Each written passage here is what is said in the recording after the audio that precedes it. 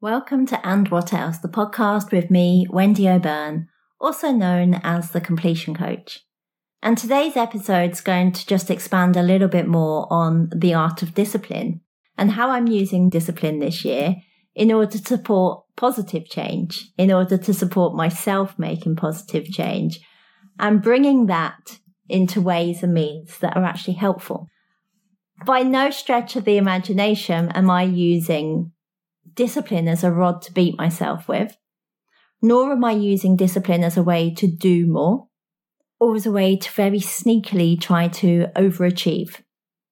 What I am using discipline for is to support myself to feel resourced, and that was my primary objective and intention with it.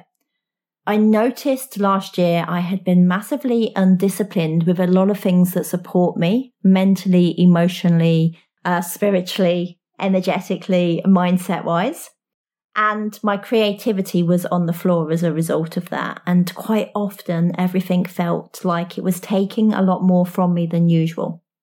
So my commitment upon doing my reflections at the end of the year was to really be disciplined about how I approached January and to approach it with feeling resourced and being resourced being one of the main ways forward.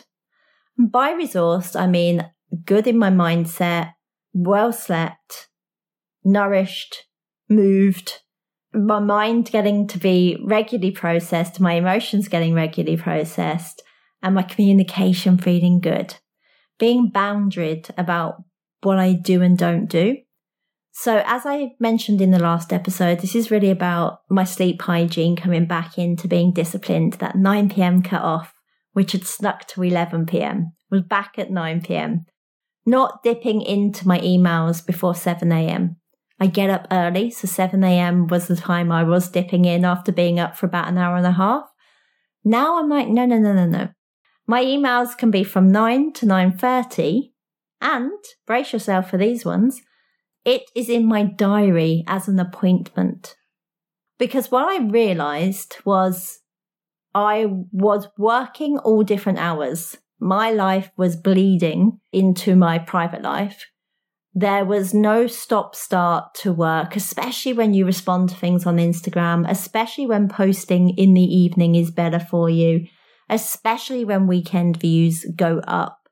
Especially when it's really easy to respond on your phone and continue working in really sneaky ways. But I was like, I'm not doing anywhere near as much as I should be doing. Listen to this language. I'm not doing anywhere near as much as I should be doing. And I'm wasting time, and I must be wasting time because I'm not getting anything done. So this year, with the art of discipline, I was like, right, let's put things in your diary that you actually do.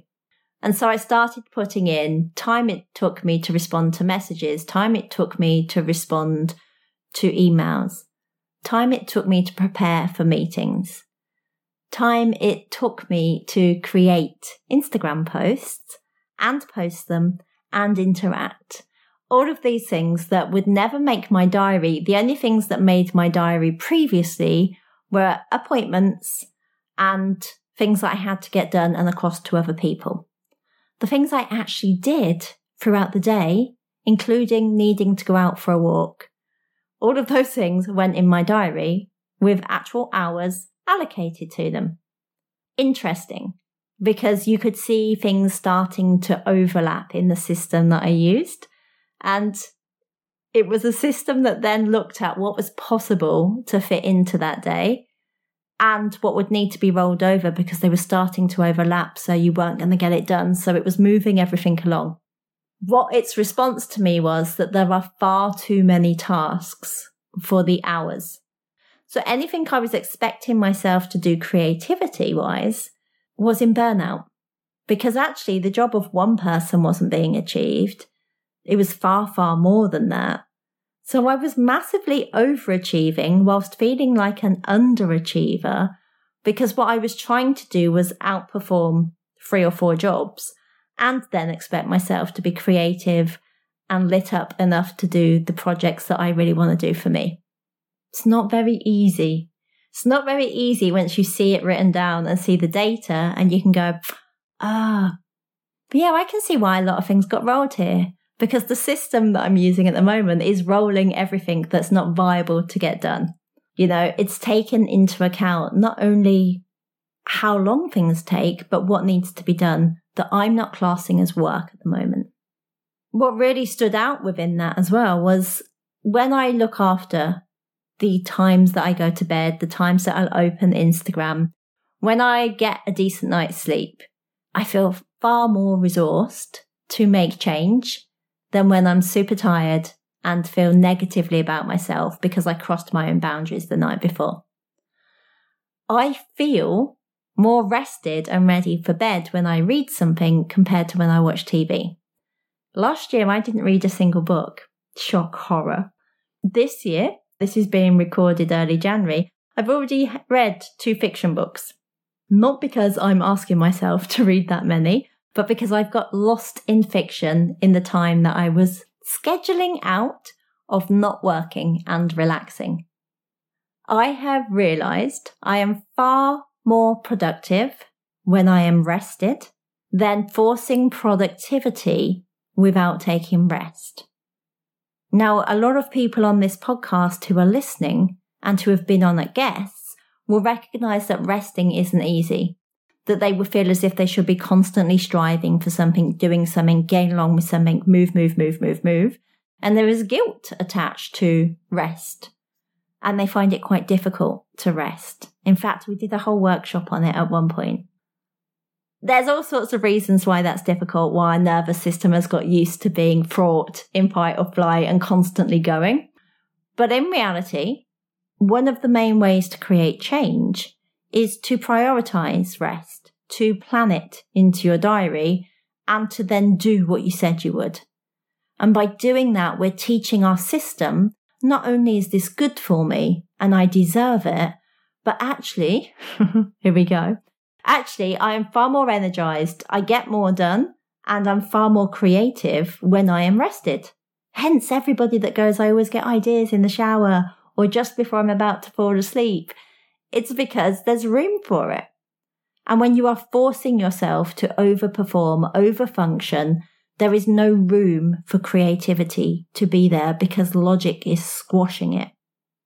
Now, everybody that comes to work with me is coming to do something, yeah? They want to complete.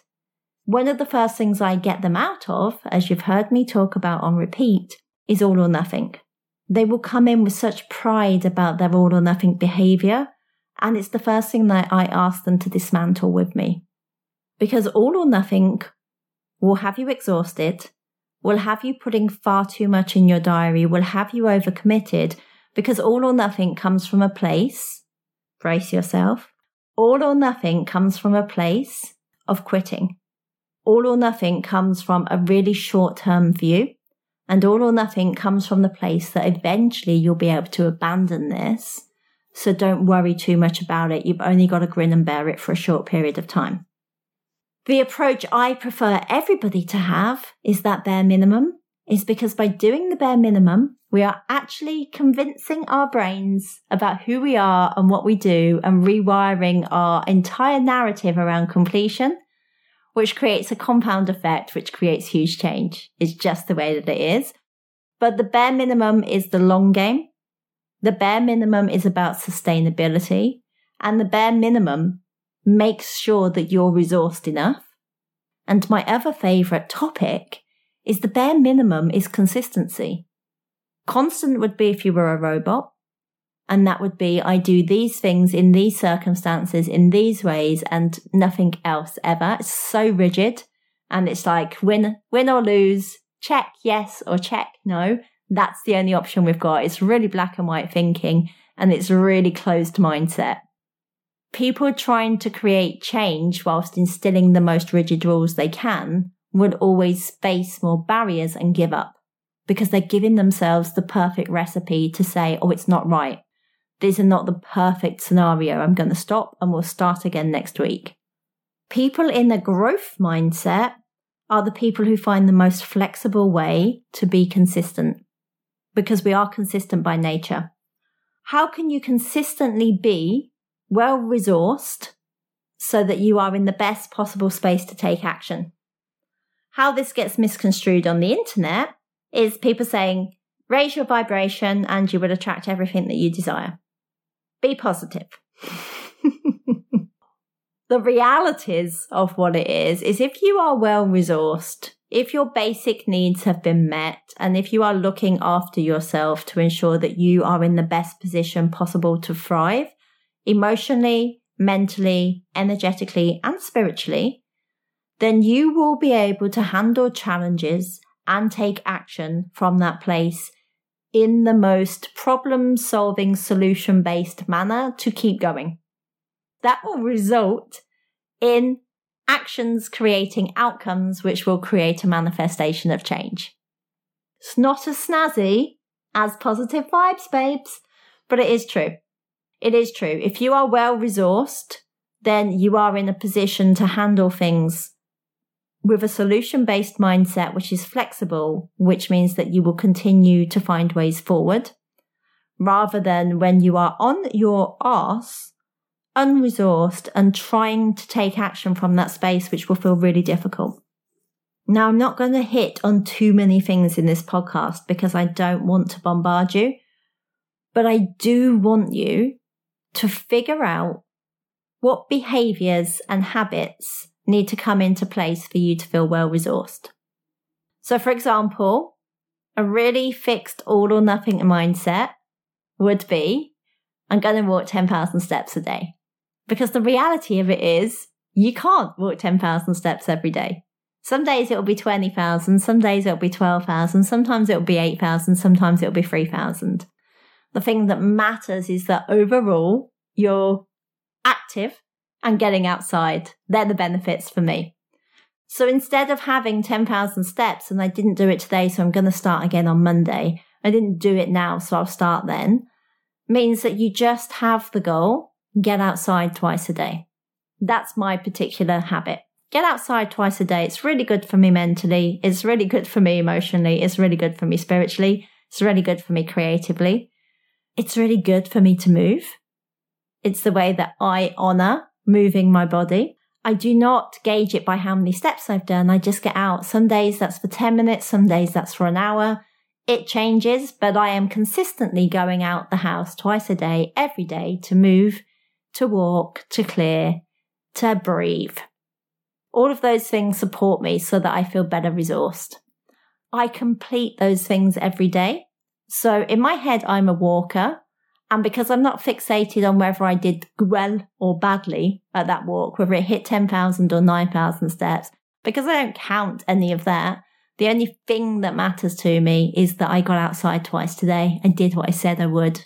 Whatever that was viable and possible for me today, I've done it. What I'm telling my brain is that I'm somebody that does what she says she'd do, which is building self-trust, which is changing my neural pathways, which is urging me to crave completion because it knows that I do it. And so it's always knowing that I will find the best possible solution every day to do what I said I'd do. I'm flexible. I don't sit down to journal in the same way every single day. I don't sit down to meditate in the same way every single day, but I do meditate and I do journal every day, no matter what it looks like. Now, I'm well known with my clients for habit stacking and for shifting them out of all or nothing with bare minimum habit stacking. I want things that you do to be so easy, no matter where you are or what's going on, you could do them, not only when circumstances are perfect. So everybody that has worked with me or been in a workshop with me or heard me speak at any point on the internet would have heard me talking about the fact you should habit stack with when you go to the toilet. Habit stack with when you go to the toilet because you always wash your hands. We're always peeing. We can't help ourselves because we're hydrated, resourced people. And in that time, there is usually a mirror. So I ask everybody to make eye contact at that time to just see how they respond to that eye contact. To repeat 3 affirmations silently in their head, they can be your own, and to just see what reaction you get. This will tell you more about yourself in a really short period of time than anything else that you try. And it's so easy and so simple that loads of people won't do it. But your eye contact will tell you when you can and can't do it, when you are moving backwards, when you are leaning forwards, when there's an instant smile, when there's a face of thunder. saying the affirmations or refusing to say them, how you react to them, what your voice is saying internally about them, everything is giving you data. And effectively, you've done mirror work, journal work, and you are going to take action from it, together with affirmational language. Tick, tick, tick. There's an awful lot of to-dos being done there just by making that eye contact, repeating some words in your head and seeing what your reaction is. So when I might go in there mid-morning and absolutely not, I know I need to get out of my own energy. I know I need something. Whether that be to get out the house and go for a walk, whether that's do a quick meditation, whether that's stretch, whether that's go to bed early tonight, whether that's refigure the timescales on this, whether that's ring a friend. Whatever it is I need, I do it. And by doing it, I'm building even more self-trust that I can be trusted, not just with this information, but to do something about it. You're also reparenting yourself in this moment. There's a lot happening just by going to the loo and checking out your reflection and doing something with it. You will build a different relationship with yourself on so many levels. And this is by habit stacking with something you already do. Doesn't matter where I am or what's happening. Whenever I see a mirror and I'm in the bathroom, this is an automatic response from me now to check my eye contact, to say my affirmations, and to see how I'm feeling as a result of that. Because if we stay in all or nothing, we are setting ourselves up for failure.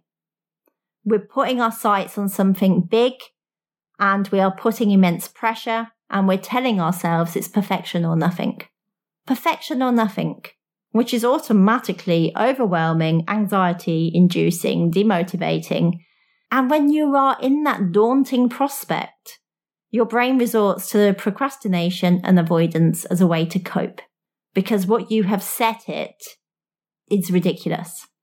Whereas if we are in the beauty of feeling resourced and habit stacking, what we're doing is we're building up our resilience, our agility. We are building up our resourcefulness. We are building our flexibility. And within all of that, we are putting ourselves in a position to tackle things from a really resourced sense within ourselves.